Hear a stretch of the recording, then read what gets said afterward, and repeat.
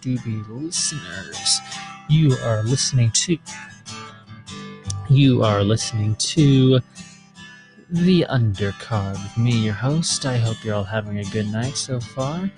As we present to you once again, as I said, the Undercard, the premier station for all of your wrestling and sports combat related news here on our fine university. Now then, this is a small comeback, I guess, in a way, but yeah, I haven't been on in a bit. I do apologize for that. I had a bit of an off break since my last video regarding the Impact Wrestling pay-per-view, which admittedly I really enjoyed. I think I admitted that I really enjoyed that pay-per-view. I thought it was very well done. I had things to say about the ending, and I have quite a few things to mention all in all this week regarding, since there's been recent news about ratings and new 6-star reviews from Dave Meltzer. And yeah, and I also want to mention that because I've had a few people come at me with opinions on what they thought of the recent Kenny Omega fiasco, with him, of course, holding both AEW and Impact and Triple Mania World Champions. I don't know if he's actually the Triple Mania World Champ. Is he the World Champion of Triple Mania? I'm gonna double check that. Or not the Triple Mania. Actually, Triple A is the name of the company that runs it. Triple A, Lucha Libre, Triple A Worldwide. I'm not sure if he's the World Champion. Is he? Oh yes, he is the Triple A Mega Champion. So he is, yes, their equivalent to the World Champion. Very interesting there. But yes, that is also recent news I wanted to get into regarding that. But as of right now, let us do a brief, just kind of some brief wrestling news, I'd say, in the world today. Before I get into some of the more, I think, inflammatory stuff I wanted to get into, something kind of fun. Randy Orton talking a bit about why he didn't like Matt Riddle initially. So it's one of those issues, of course, where Randy is a legend. He is a certified legend, of course, now in the world of professional wrestling and not just WWE. And he mentioned before tag teaming with him, he was in attendance to one of the NXT events, and he was backstage and he saw Matt Riddle, and he said, in an attempt to strike up a conversation with him, he said, there he is, in a way, looking at Matt Riddle, who he says in response just kind of looked at him before walking away without acknowledgement. And that peeved him off, because in professional wrestling, you always shake the hands of legends and just everyone in general. It's a sign of good faith, and to not shake the hand is a punishable offense by wrestlers' court and possible hazing. So that's just recent news regarding Randy Orton and Matt Riddle. And he says he likes him now because he said he earned his respect after the one promo went wrong with Asuka, where he completely messed up his line and just I can't remember the script, and just scoots off. That really funny scene with Asuka and Matt Riddle, of course, got some attention for not being scripted. So, just to discuss RK Bro as a whole, I really do enjoy it. I'm enjoying the kind of the dynamic. Odd couple teams or something I think WWE they enjoy, and I honestly think they do it pretty well. I can think of a lot of good teams they've done with it. They've done Mankind, McFoley. They're currently doing Killian Dane, Drake Maverick, Rico, and Charlie Haas. While maybe a bit insensitive, was also very entertaining. Goldust and Booker T was really fun. They can do these kind of odd couple teams well, as long as the main focus is not on can they coexist, because then those are just driven into the ground with that stupid narrative Michael Cole insists on doing. Can they coexist? Is it possible for these two forces to work together? And we've seen that story many times, but it's always fun to see the odd couple tag teams kind of play out, especially with people like a Matt Riddle and Randy Orton. Matt Riddle obviously would get a huge rub for someone like Randy Orton, who, it's funny to think that Randy Orton isn't as old as I like to sometimes think he is. I think he's only I think 39, if I'm correct. No, he's 41. Yeah, still he's not nearly as old. I thought he'd be more in his middle age by now, but no, he is definitely not. And Riddle still being pretty young. He's currently 34, if I'm correct. 35. I'm all off today. He's currently 35. So yeah, still good, but amazing in the ring. He's had great battles with Sheamus. Sheamus also having moved on to newer things with Mansoor and Humberto Carrillo have re-debuting against Mansoor. So lots happening in the wrestling world, all in all, that I'm happy to come back to report on. Kind of a rainy, gloomy day right now, and it's sad that it's also Mother's Day and that has to be the case. But I hope you've all called your parents and you called your mom, told her you love her. That's my.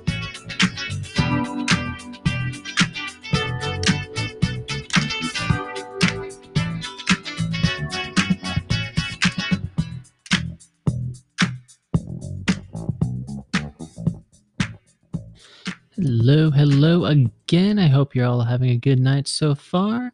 We are back here on the Undercard with me, your host, once again. We can continue now with some of our fun wrestling news. We got some interesting stuff going on right now, so let us get into it. We have first up, I wanted to talk a bit about our recent NXT debut with AJ Francis, the former linebackman, I believe I'm correct in saying that. I don't remember he's a football player. I remember that much, but I think he was linebacker. If I'm correct, I don't remember what I said. He was nose tackle. Dang it, nose tackle. I do apologize for that. AJ Francis, nose tackle for the Tampa Bay Buccaneers, defensive tackle. Very, very nice. Recently debuted on WWE TV. He's also recently been working with WWE as a part of the Treasure series on the excuse me for a second there. Yeah, on their kind of their hidden treasures, most wanted treasures series. I'm reading up on his bio just to make sure. A&E's new series. It's pretty fun, honestly. I've taken a look at it. It's pretty funny stuff. It's them looking through. He joins up with WWE legends, and he'll go around and find certain like hidden treasures. Like the one I saw, of course, was Mick Foley trying to find his original Mr. Socko sock, or when they joined up with Jerry the King Lawler and he found the shirt he had a heart attack in, which was a very, very scary time, of course. But what we have otherwise is that he recently debuted on NXT to help out his friend Isaiah Swerve Scott after he helped prevent Leon Ruff from hitting a big frog splash on him, and he hit a Death Valley driver onto the barricade. Very, very brutal looking, honestly, and also very, very fluid too. I was very impressed by the talent he showed just in that 1 second there. But he had an interview where he talked about his work with the NFL, how he's paying his dues with WWE. He said, not making it to the NFL after going undrafted. You don't see a lot of guys that went undrafted, make the NFL, and then end their career with a 5-year NFL pension. I love playing football, but even when I was in the NFL, my dream was to become WWE champion. Of course, lots of people who have been a part of football have made it into the WWE before, and a lot of them have been really, really successful. I look at Baron Corbin. He was the former Thomas, or not really the former Thomas Pescott. That's his current name, but I believe he was a Colts player as well. Brock Lesnar has done football. Roman Reigns was a football player as well. Goldberg, probably the most famous of them all when it comes to being a former football star to pro wrestling with his undefeated streak, of course. And Pat McAfee recently also signing with WWE, as he's doing more play-by-play work now, so it's not really the same, but he showed a ton of promise in the time he was given in the ring in NXT before joining SmackDown as a broadcaster. So yeah, he's definitely got the potential there. There's just I don't know what it is about that sport that breeds so many kind of successful wrestlers, but there's also, of course, been a handful that aren't too terribly successful. So he also talked about paying his dues in WWE. He said, "I paid my dues, just in a different manner. I know people don't like it when you don't go to the indies, but that's when I was in the NFL. My story is different. I played in the NFL. I got a master's degree. I have 2 albums, and I've been on tour for my music, but I've never stopped loving wrestling. I went to every indie show I could. I went to WrestleMania 5 different times before I ever signed. My hope is to be WWE champion. Until I am WWE champion, my purpose on earth is not complete." This is an interesting point by Francis, because it's actually kind of interesting when you look at it, how this is kind of turned around in many ways, where lots of people, first and foremost, I want to point out AJ Francis is currently 31. I believe most WWE champions tend to peak around 36, 37. some in their 40s. It's very, very possible. So, if with the right amount of training and star power and promo work, he could most certainly become WWE champion. I think he very much has a potential. But just pointing out, it's kind of a funny thing that he mentions because it does, in a way, seem like this, the sentiment around what we as fans like about our wrestlers when they come to NXT or when they enter WWE is nowadays we like them to have that kind of indie experience. We like to have seen them, work the circuit a bit. So then when they come to NXT, we already know they're very well trained. Often forgetting that NXT started out literally as a developmental group. It was for people that were just getting started or who had just been, working just kind of a few dates or just needed more kind of polish, not really these kind of established veterans that we know nowadays, because obviously Shinsuke Nakamura and Bull Dempsey weren't on the same level. Nakamura had been a veteran of the business for years at that point. Dempsey was just getting started. Same with, if you look at CJ Parker, the current Juice Robinson, compared to Sami Zayn, who had been working the independent scene as El Generico for years as well on PWG and Ring of Honor with Kevin Steen. So it is interesting, though, to think that there was a time when we as wrestling fans, kind of looked down on the indies. We saw them as like anyone that was from the so-called indies was considered inferior to WWE at the time. Oh, how the sentiments have changed. I think that's just hilarious. I think it's annoying that there is this sentiment that people, if you're from another sport, there's a bit of like hate there. Because yes, like I said, there have been people that have transitioned from other sports to WWE with mixed results, to say the least. But I don't think it's fair to immediately rag on someone because they have that kind of background. I think it's a double standard to say that, if we hate on for you to say you don't like it when people rag on indie guys and to immediately say, oh, we don't want football players into the business. It's not fair. It's definitely not fair. As long as he's going to work hard and doesn't get like a ton of the issue again is always comes down to WWE booking. It always comes to how they book the stars. It always comes down to how we present them. Does it feel like they earned it on their talent alone, or does it feel like they've just been given it because of a certain appearance or celebrity status?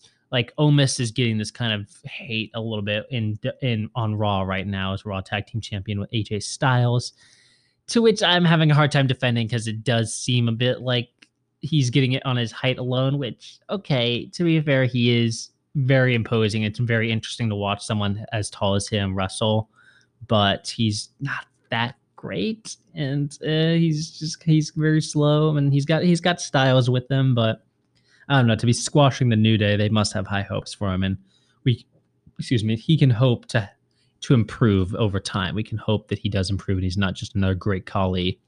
Speaking of Great Khali, in a recent interview, Great Khali was told by Vince McMahon that for his WWE debut, he wanted him to kill The Undertaker. Everyone knows about the famous or infamous at this point, Great Khali Undertaker debut match where Khali famously ruined The Undertaker in a match, and then to beat him just used 1 foot to pin this legend, to pin The Undertaker. 1 foot, like he was a common jobber. But as he said in his interview with Fightful, Vince said, I want to debut you, but he didn't say who is my opponent. He gives me a call and says, come to TV after WrestleMania. You have a big day. You need to go out during Mark Henry and fighting, and you need to kill The Undertaker. I was so happy. He tried to explain, and Vince said, yes, kill him hard, not easy. The moment was really great. All the world knew who was Great Khali. I want to thank Vince McMahon, WWE, for making Great Khali. Of course, a bit of broken English in there. Great Khali, not, I do not believe a native English speaker, if I'm correct, or he's also just never been a great promo as is. I want to just double check before I say anything too offensive on that point. Yeah, from India. So yeah, not a native English speaker. He can actually speak English. A few rows back, he has tried to improve his English over time, but regardless, never been a great talker as is in terms of promo game. But he was entertaining enough as a comedy wrestler and height wise. But either way, yeah, that's just kind of a funny little story all in all, that Undertaker so many times gets the shaft when it comes to that kind of stuff, where he'll he was used to put over the next big thing, quote unquote, because he had that, as many people call it, golden touch, where he could lose so many matches and then still be perceived as a main event or threat. But yeah, Cully, Gonzalez, Vladimir Kozlov, not a great track record, sadly. Oh well. So it's just kind of a funny story there. I kind of enjoyed that. Just Vince McMahon just say, yes, kill him hard, kill him hard.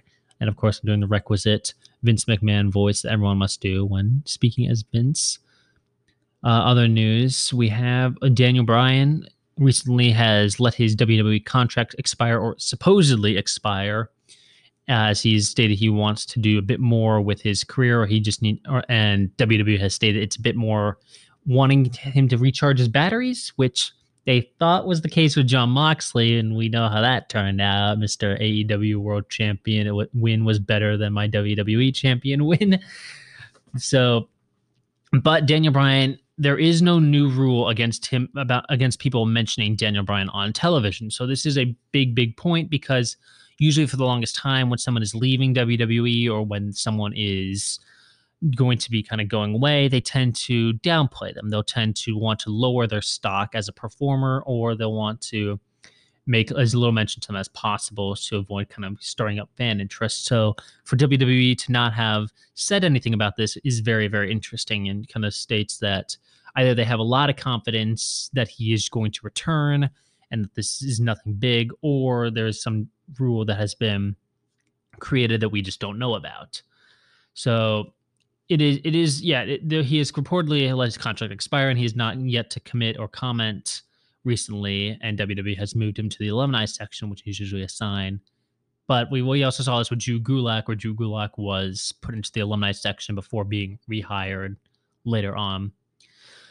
So this is definitely an interesting development. Either I want to hope in many ways that this is WWE becoming a bit more mature and actually respecting their history, not just when it benefits them. So it's like, you can mention Daniel Bryan without, even though he'll probably be working somewhere else or he won't be on television.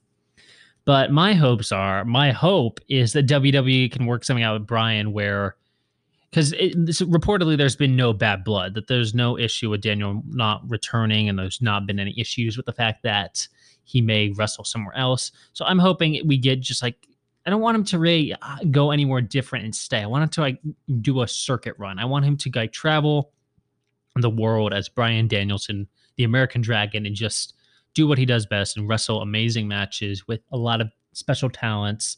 I want to see him go up against Josh Barnett. I want to see him go up against like Okada. I want to see him maybe just do like one AEW thing, maybe just like one good AEW match, but that's it. And that could be like, breaking the door open. That could be a step in the right direction with WWE finally realizing, we can work with other people. There's been recent news that WWE has been reaching out with MLW to work with them, which that would be amazing. I mean, I know MLW, and when it comes to the hierarchy of wrestling promotions, is kind of on the lower end. It doesn't really have an official TV show, but it's also, and it's not even like one of the better indie ones out there, but they have an insane roster of talent. They've got a lot of great ex-WWE guys. They got some good gimmicks. They got LA Parka, they got El Jefe, they've got Kruger, Daivari, Jordan Oliver.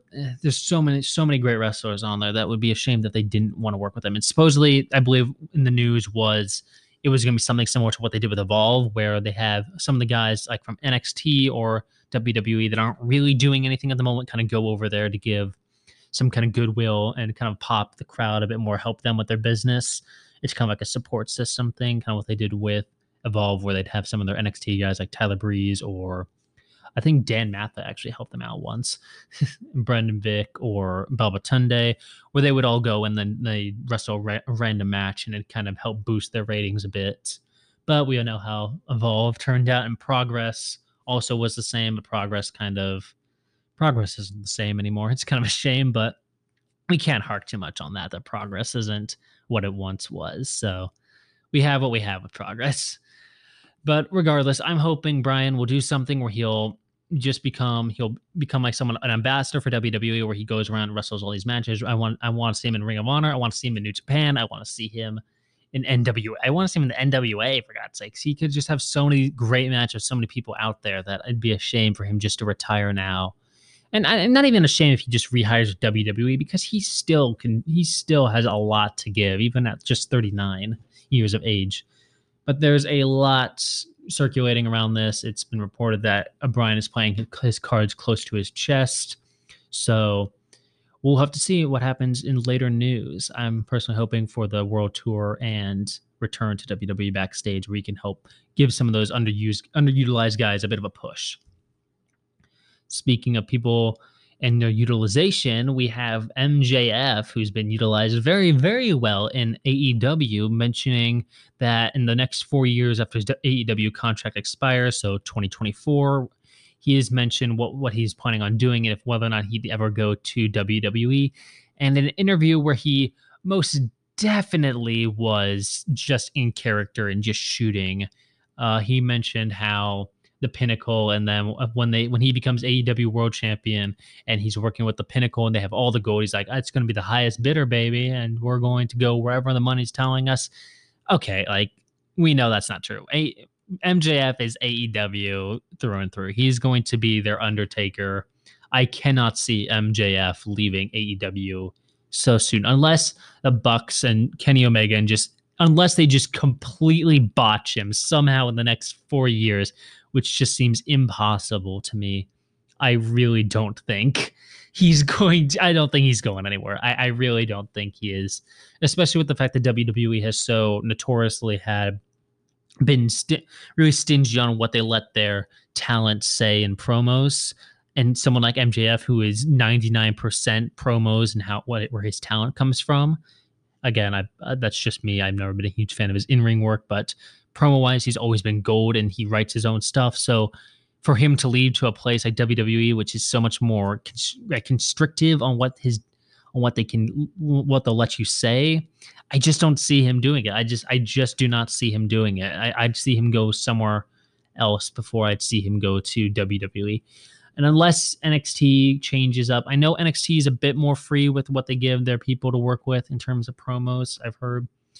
And unless something happens with Vince finally realizing, maybe we should do some other stuff with their promos, which it doesn't seem likely. I know Triple H has been pushing for it, and Drew McIntyre has also really been working to get more free promo work. I think he cited the WrestleMania time where they just let a bunch of these guys cut their own promos as an example of what the benefits are. Those promos were okay, by the way. They were obviously they were tacked on, and none of them really had a lot of time to think. So unless they were like Kevin Owens, who just can weave verbal gold with every sentence, with every word he speaks, I just don't think I don't think it's. I don't think those are going to be a great example, is what I mean. I think it's going to take a bit of time to get back to that, and for Vince to remember that these guys, the performers know their characters more than everyone else do.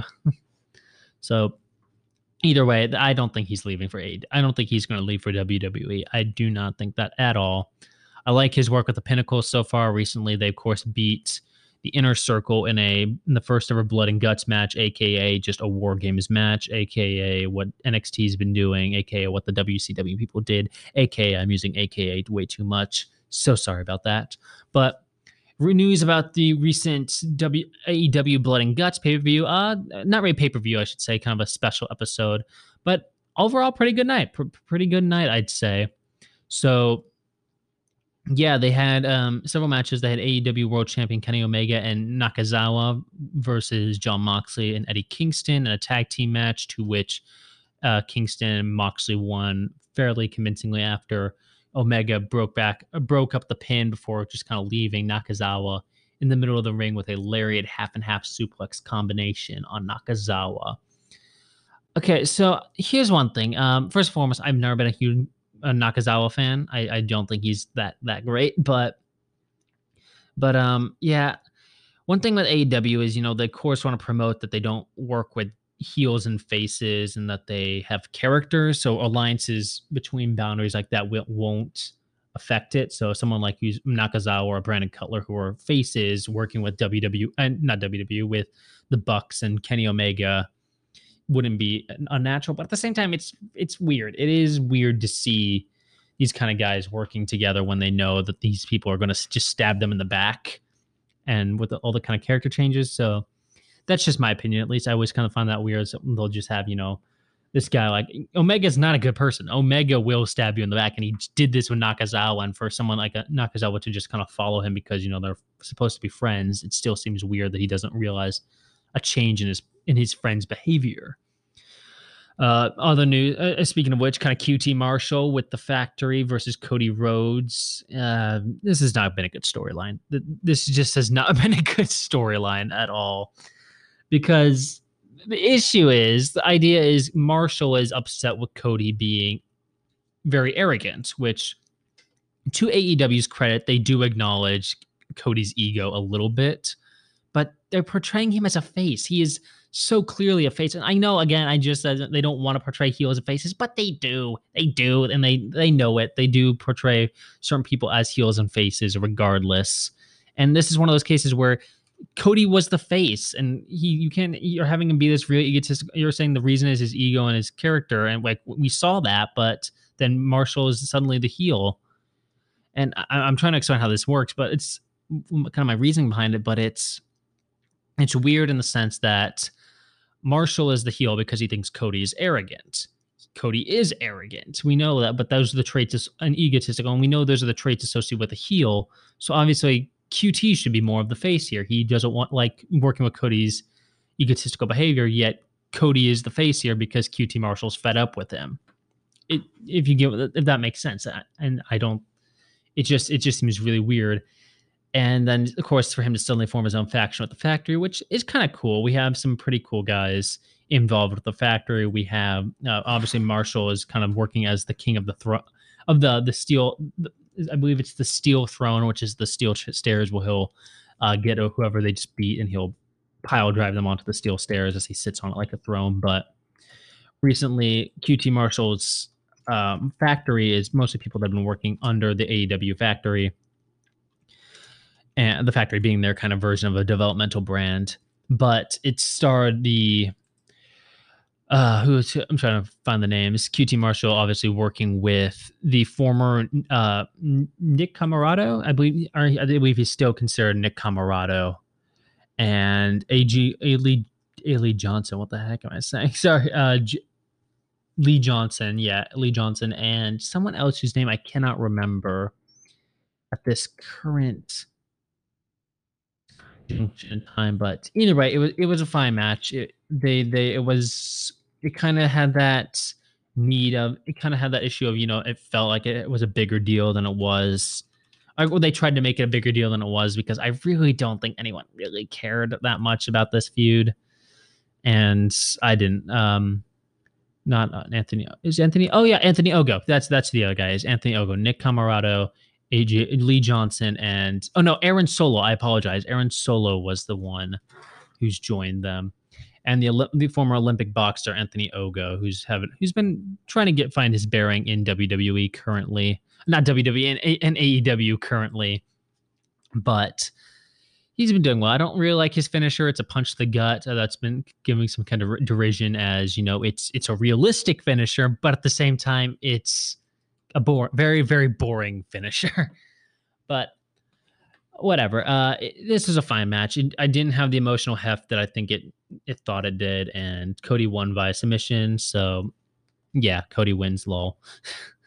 Then we had, for our other matches, we had Britt Baker versus Julia Hart in a squash match, which is nice. It's reestablishing Britt Baker as a solid talent. She's definitely going to become AEW Women's Champion at one point. She's improved so much. She's so good on the mic. She deserves it. Then we had a title eliminator match. Okay, I want to point this out. I find this hilarious. The WWE got a ton of crud for using the term eliminator when a lot of other groups have always used eliminator as well as a term. So yeah, I just think that's hilarious. They were like, oh, why is WWE using the term eliminator? And now AEW and everyone else is using eliminator as a regular turn of phrase. It's a thing. Eliminator tournaments are a thing. That's what they call it. So Varsity Blondes versus SCU versus the Acclaimed versus Jurassic Express, represented by Jungle Boy and Luchasaurus. This was fun. I enjoyed this. I really enjoyed this. I think SCU was way too predictable. I do not know what the heck they're doing with SCU recently, but SCU is going to fight the Young Bucks for the titles. So that should be fun. Kazarian and Daniels are really, really solid tag team. They're a very good pair of hands at their age, still very talented.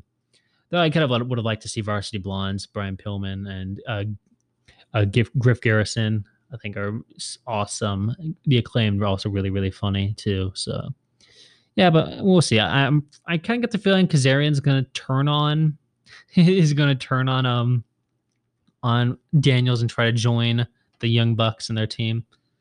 So also next week we're having John Moxley defend his IWGP US Championship against Yuji Nagata, which is very cool. Yuji Nagata, I believe a former IWGP World Heavyweight Champion, if I am correct in remembering that, but a member of the New Japan roster, one of the New Japan dads, as they are called, currently at the age of 53. Just awesome guy, awesome talent. Now, former, I don't really want to call him an MMA star. He fought 2 matches against Mirko Cro Cop and Fedor Emelianenko, 2 of the greatest of all time, and just was dominated. So I can't really call him a MMA specialist, but yeah, amazing wrestler too, of a Wrestling News Observer Hall of Fame in 2018. Let me double check if I'm correct. New Japan Cup winner 2007, 2011. And yeah, a two-time IWGP heavyweight champion and former IWGP tag team champion. Overall, very solid talent. He is great technical work, great striking. His roundhouse kicks are something to admire. And he also has a really cool backdrop suplex pin, which is really cool. So yeah, that should be a good match. That really should be. I think it's pretty obvious Moxley is going to win. I don't think they're going to put it on Nagata at this point in his career. He's kind of at that age where he's going to be fighting young lions and putting over younger talents, and maybe scoring a few cheeky upsets against the other New Japan dads. But he's not going to win it here. Moxley is still too cool, too new, and still too awesome for New Japan to be wasted.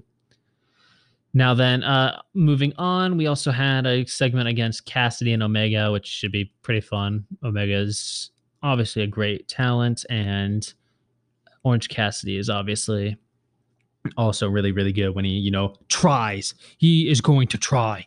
Yeah, so that should be fun. But otherwise, we have Double or Nothing, which is coming up, and Darby Allin is going to be defending his title against Miro, the former Rusev for the AEW TNT champion. So, but the main topic I think everyone wants to talk about is what happened at the end of. I have 3 minutes before I have to do my station ID and everything. So, just run this down. What happened at the end with Chris Jericho? So obviously the Pinnacle won, of course, putting over the new talent. Everyone bled a ton in this match. And I don't know where I am on the stance yet about the use of blading in wrestling. I think it adds a lot of heft to it.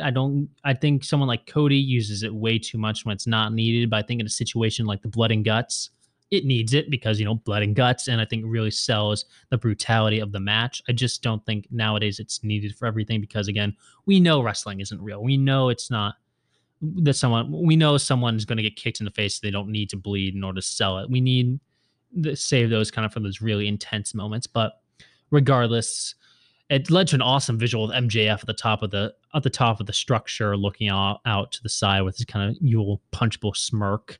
But there was obviously the ending where Jericho was on the top of the cage with MJF, and after Sammy Guevara quit for their team, MJF pushed Jericho off the top of the cage into what was so obviously a crash pad.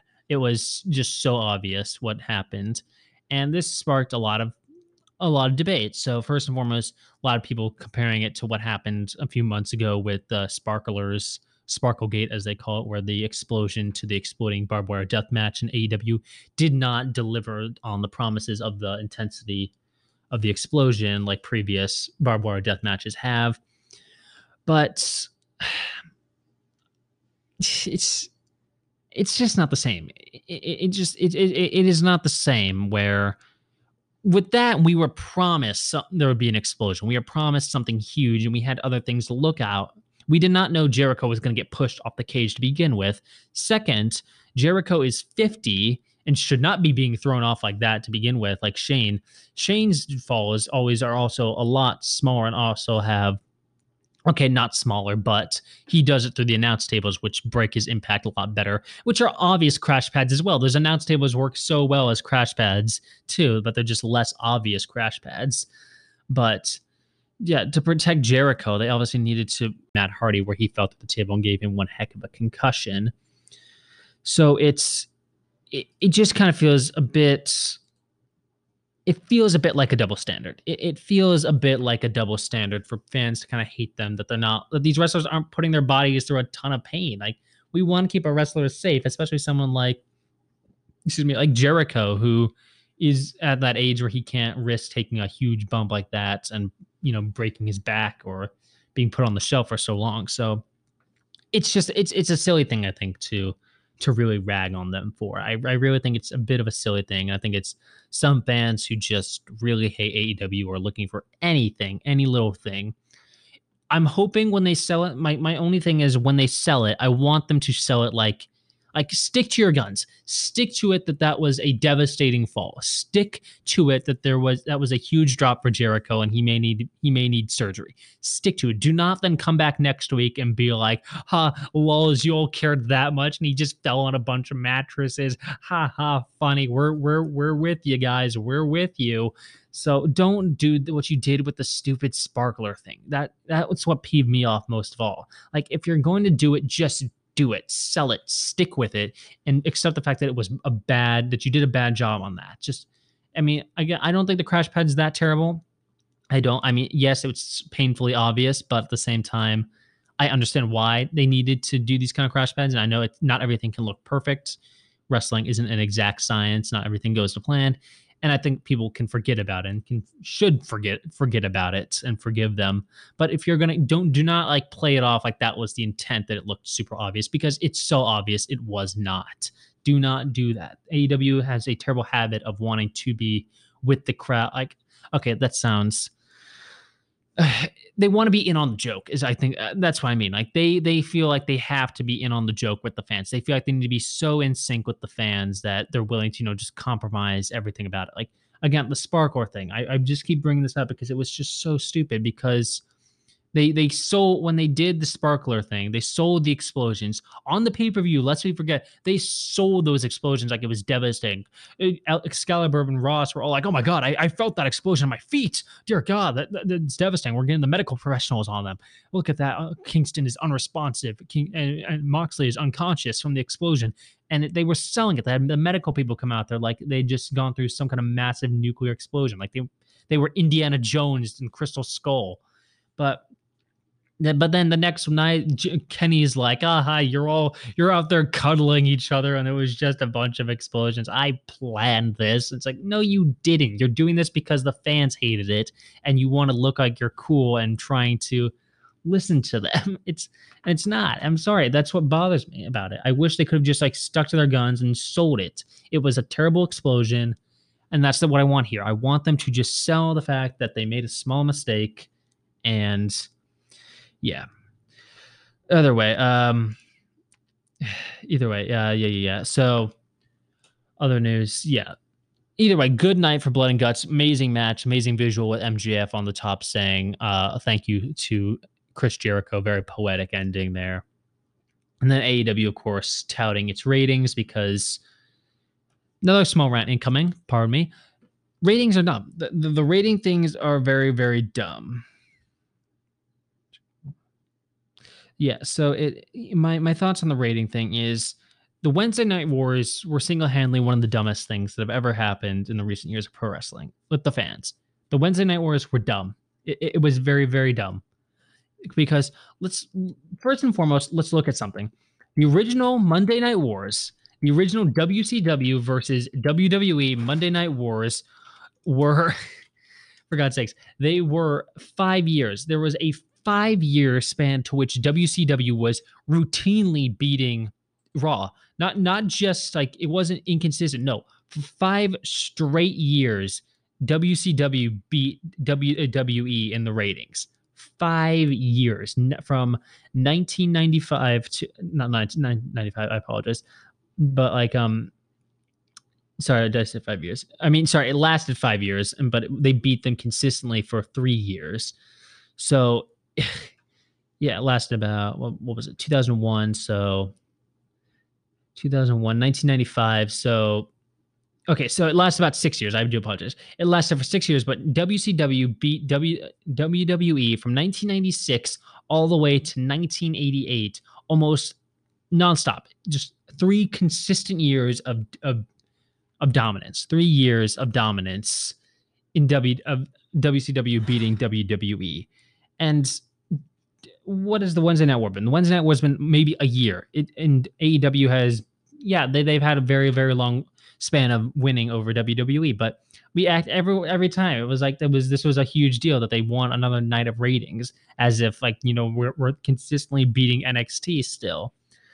And yeah, that's good and all, but like that shouldn't matter. It really shouldn't matter anymore. Can't we just care more about the fact that many people are watching wrestling and that wrestling is becoming as popular as it is? That AEW is bringing in a younger audience.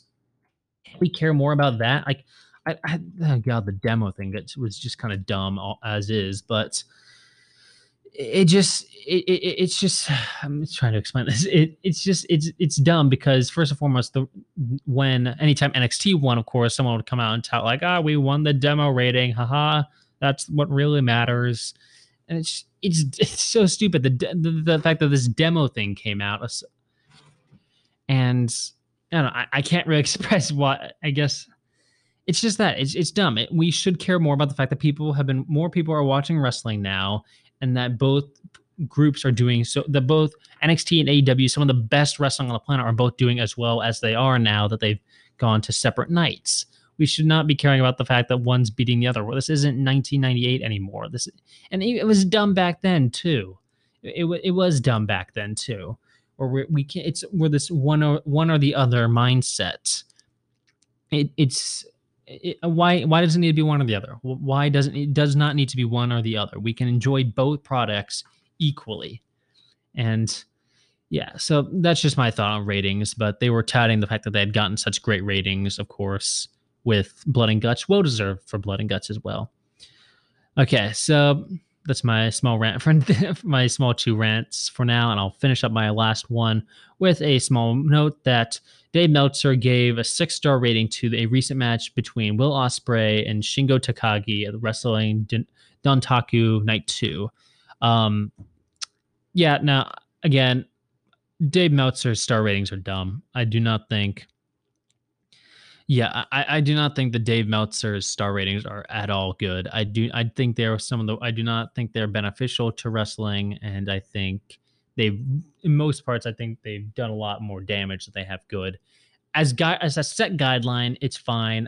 Obviously, if someone's gave it a 4-star match, that's obviously something you should look out for. But again, it's also Meltzer's like insistence, like it's his own arrogance that he acts like, oh, they don't matter, but it's like they matter. Your star rating has influenced this company, the society of wrestling as a whole. You have an influence, but yeah, let me explain why the 6-star thing is dumb and why anytime he marks out and goes over 5 stars is dumb.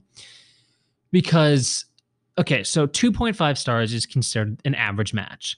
This has been stated that I believe by him that is on the website that 2.5 to 3-star is what is considered an average match worth a watch. This is a match that should be good on average for a pay-per-view. So then a 4-star is an above average, and a 5-star is what has been considered a perfect match. Do not let him lie to you and say that 5 stars is being generous. 5 stars has been considered the perfect for the longest time now. It has changed with the times that is perfect. 6 stars and these 7 stars, these 5.25 things are just dumb because then your scale has no system. Then your scale has no set boundaries. Like Roger Ebert would never go into like a movie and go like, I have physically grown we have physically grown a 6th arm, so now we can officially say we give this movie 6 thumbs up or something like that. Well, they never like broke their system. They never went suddenly like 5 thumbs up. They never did anything like that. My math was terrible there. I do apologize, but they just they never broke the system. He never suddenly went 6 stars for this movie. He stuck to a system. He had credibility. He at least attempted to seem objective. I know journalists are not objective beings. I know they are subjective, but it's Meltzer's weird arrogance and coyness about the whole system that just infuriates me so many times. The fact that he's actively worked with New Japan to sell angles for Omega just also shows how much of a fanboy he can be, and it's just like a journalist. Like just try to be objective. Try to at least appear objective. Do not try to act as though your system was always meant to be broken and really vague. You had 5 stars set as your maximum for a reason. It's been 5 stars has been the maximum for the longest time.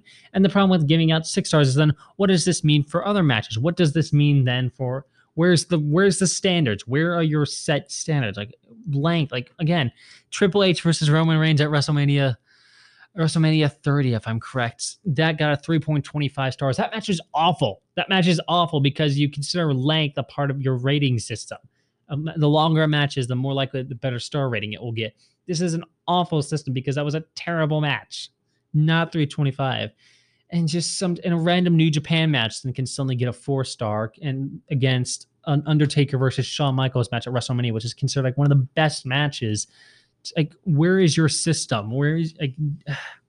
I don't like calling people out like this, and it's just, but this just system infuriates me that people take it as gospel so many times, and when there's no objective standards to it, and then he touts out the 6 star thing like it's no big deal. And people try to defend 6 stars as it's something good. It's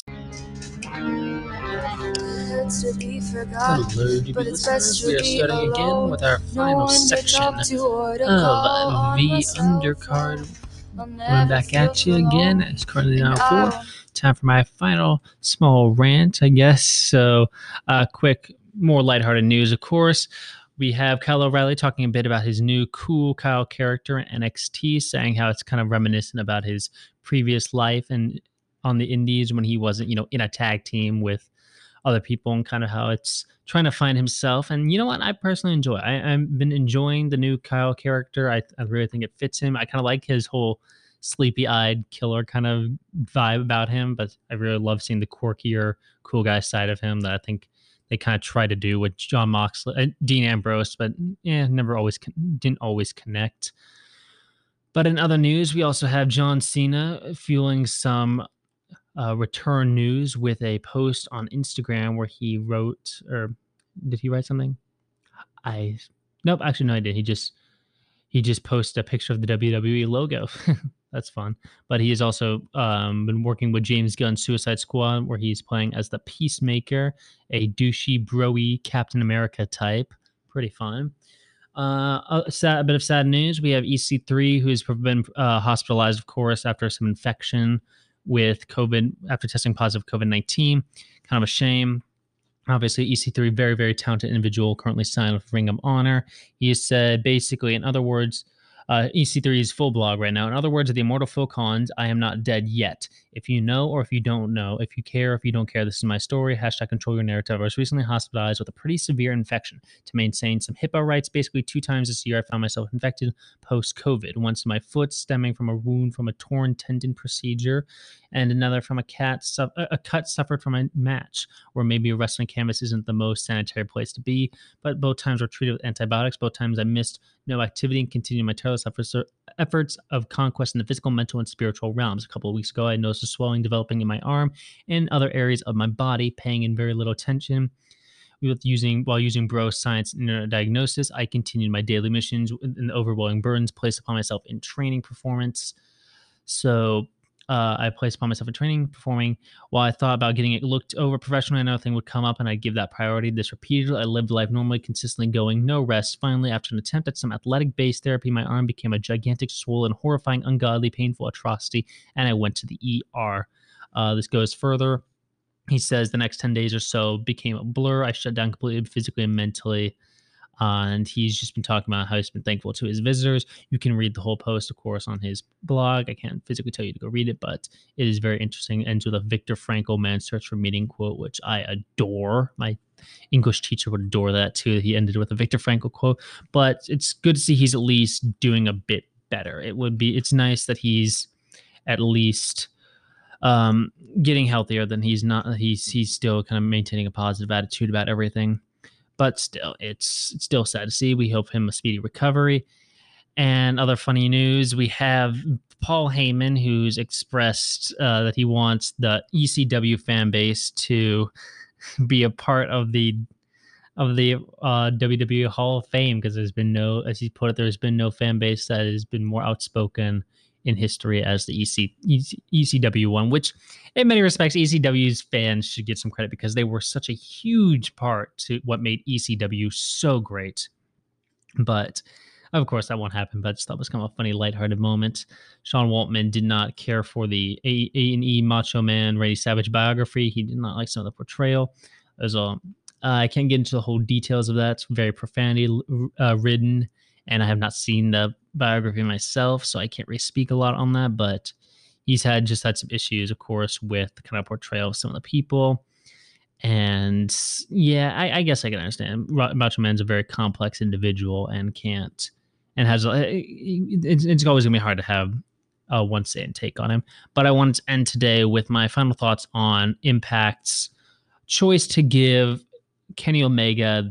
I get that's kind of a heelish thing for him to not give a lot of credit to the AEW. I'm sorry. It's on the one hand, yes, for him to not be carrying the belts himself, it's a very heelish act of him to be doing that, to be to not hold the belts. And I get that, and yeah, I also get the disrespect some of the Impact guys feel, because we don't, as fans, we don't know what the plan is. We do not know what the plan is currently. If this is part of the thing that Impact's going to have a huge rally and take out Omega and his heelish ways, or if this is just AEW bragging. And so I guess I get both sides in a way, but I also think some people need to calm down, because it's like, this is a really good heel act by Omega to not be holding it. Maybe when he comes to Impact, he'll have the belt around his waist, and maybe they'll change it around. So yeah.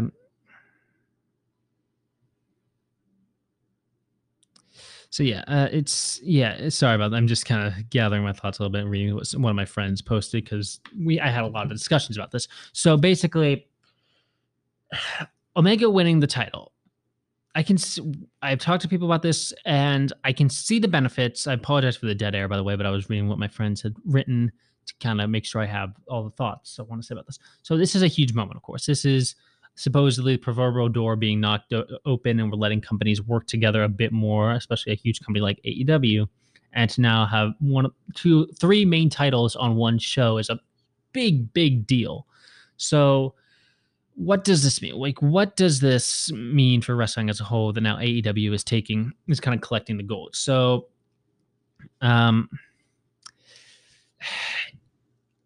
I see both sides. I see it in a way that AEW is, first and foremost, they are the new kid in town. They are also the most popular. They are one of the most popular, and are the best way for many independent scenes to get a lot more attention, since they are very, very, very popular, of course.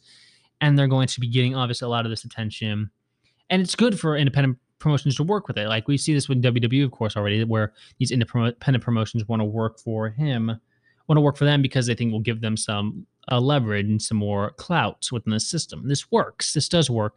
So for Impact and AAA to want to work with AEW is beneficial. And supposedly there has been a rise in some of the ratings for Impact since Omega and AEW have turned up. But on the one hand, how is this going to benefit in the long run? Does this mean, now that Omega has the title, does this mean the Impact fans are now going to watch AEW? Does this mean, do AEW fans feel compelled to watch Impact? Who's really benefiting from this, though? That's the real question. Is Impact really benefiting as much from this as AEW is? Because by having their main title on AEW fans can stay where they are, but Impact fans then need to go watch AEW. Where's the motive for other fans to go and see Impact now? If Impact held the AEW title, AEW fans would be coming over to see them. That'd be beneficial for their product. But at the moment, it just kind of feels like it's benefiting AEW. And that was something my friend brought up where he said, in one way, it kind of feels like AEW's kind of created this sense where it's like, we're your only hope. You need to give everything to us so we can keep you afloat. It creates this sense where they're going to dominate these independent promotions by acting as though everyone needs to hitch their wagon to them and that they're the kingpin, which I can kind of see. I do. I can't think of the last time Triple Mania has done, and Triple Mania, I keep calling it Lucha Libre and Triple A has been doing anything with the title. Omega has a terribly long reign. COVID's partially been to blame for that, but at the same time, he's held that title on himself, and he's barely talked about it. He's never really mentioned the fact that he's Triple A title. He's the Triple A title holder until recently now. So it's like, are they really benefiting from this? Are they benefiting as much from this as we expected? And again, we don't know the plan. Maybe eventually Impact guys are going to start coming to AEW, or maybe we'll see a bit more of the AEW title being defended on Impact, and maybe an Impact guy can win the AEW title, and then that creates a really interesting contrast. But at the moment, it kind of feels like it doesn't really feel like Impact is getting a whole lot out of this. I don't know. It just, to me at least, when I see this, it doesn't feel as though they're benefiting. It feels like it's AEW putting itself as the top dog of the independents, and everyone needs to either fall behind or join up with them. And there's a lot to be said about companies wanting to work together. There's a lot of benefits to it for the fans, at least. But here, especially, it feels, I don't know. It feels like the intention's good, but it feels like at the end of the day, I feel like AEW just benefits more from it than independents are so far. But there's still time to see what happens. And as of yet, there was a last Impact. There was a bit of an issue because Kenny was advertised to be on it, and he only actually appeared till like the very end for a few minutes. So there's a lot that can be said about that. So I apologize for the kind of shorter span there for a second, but that's just kind of my final thoughts on this kind of whole issue, because it's a very, very touchy issue, and I can see it benefiting. I can really see it doing well. I can really see it where it becomes, where this makes Impact look more important, trying to take down a Titan. But what's going to happen? What will happen? And that's what's to be said. We just kind of need to sit and wait to see where this goes a bit more. So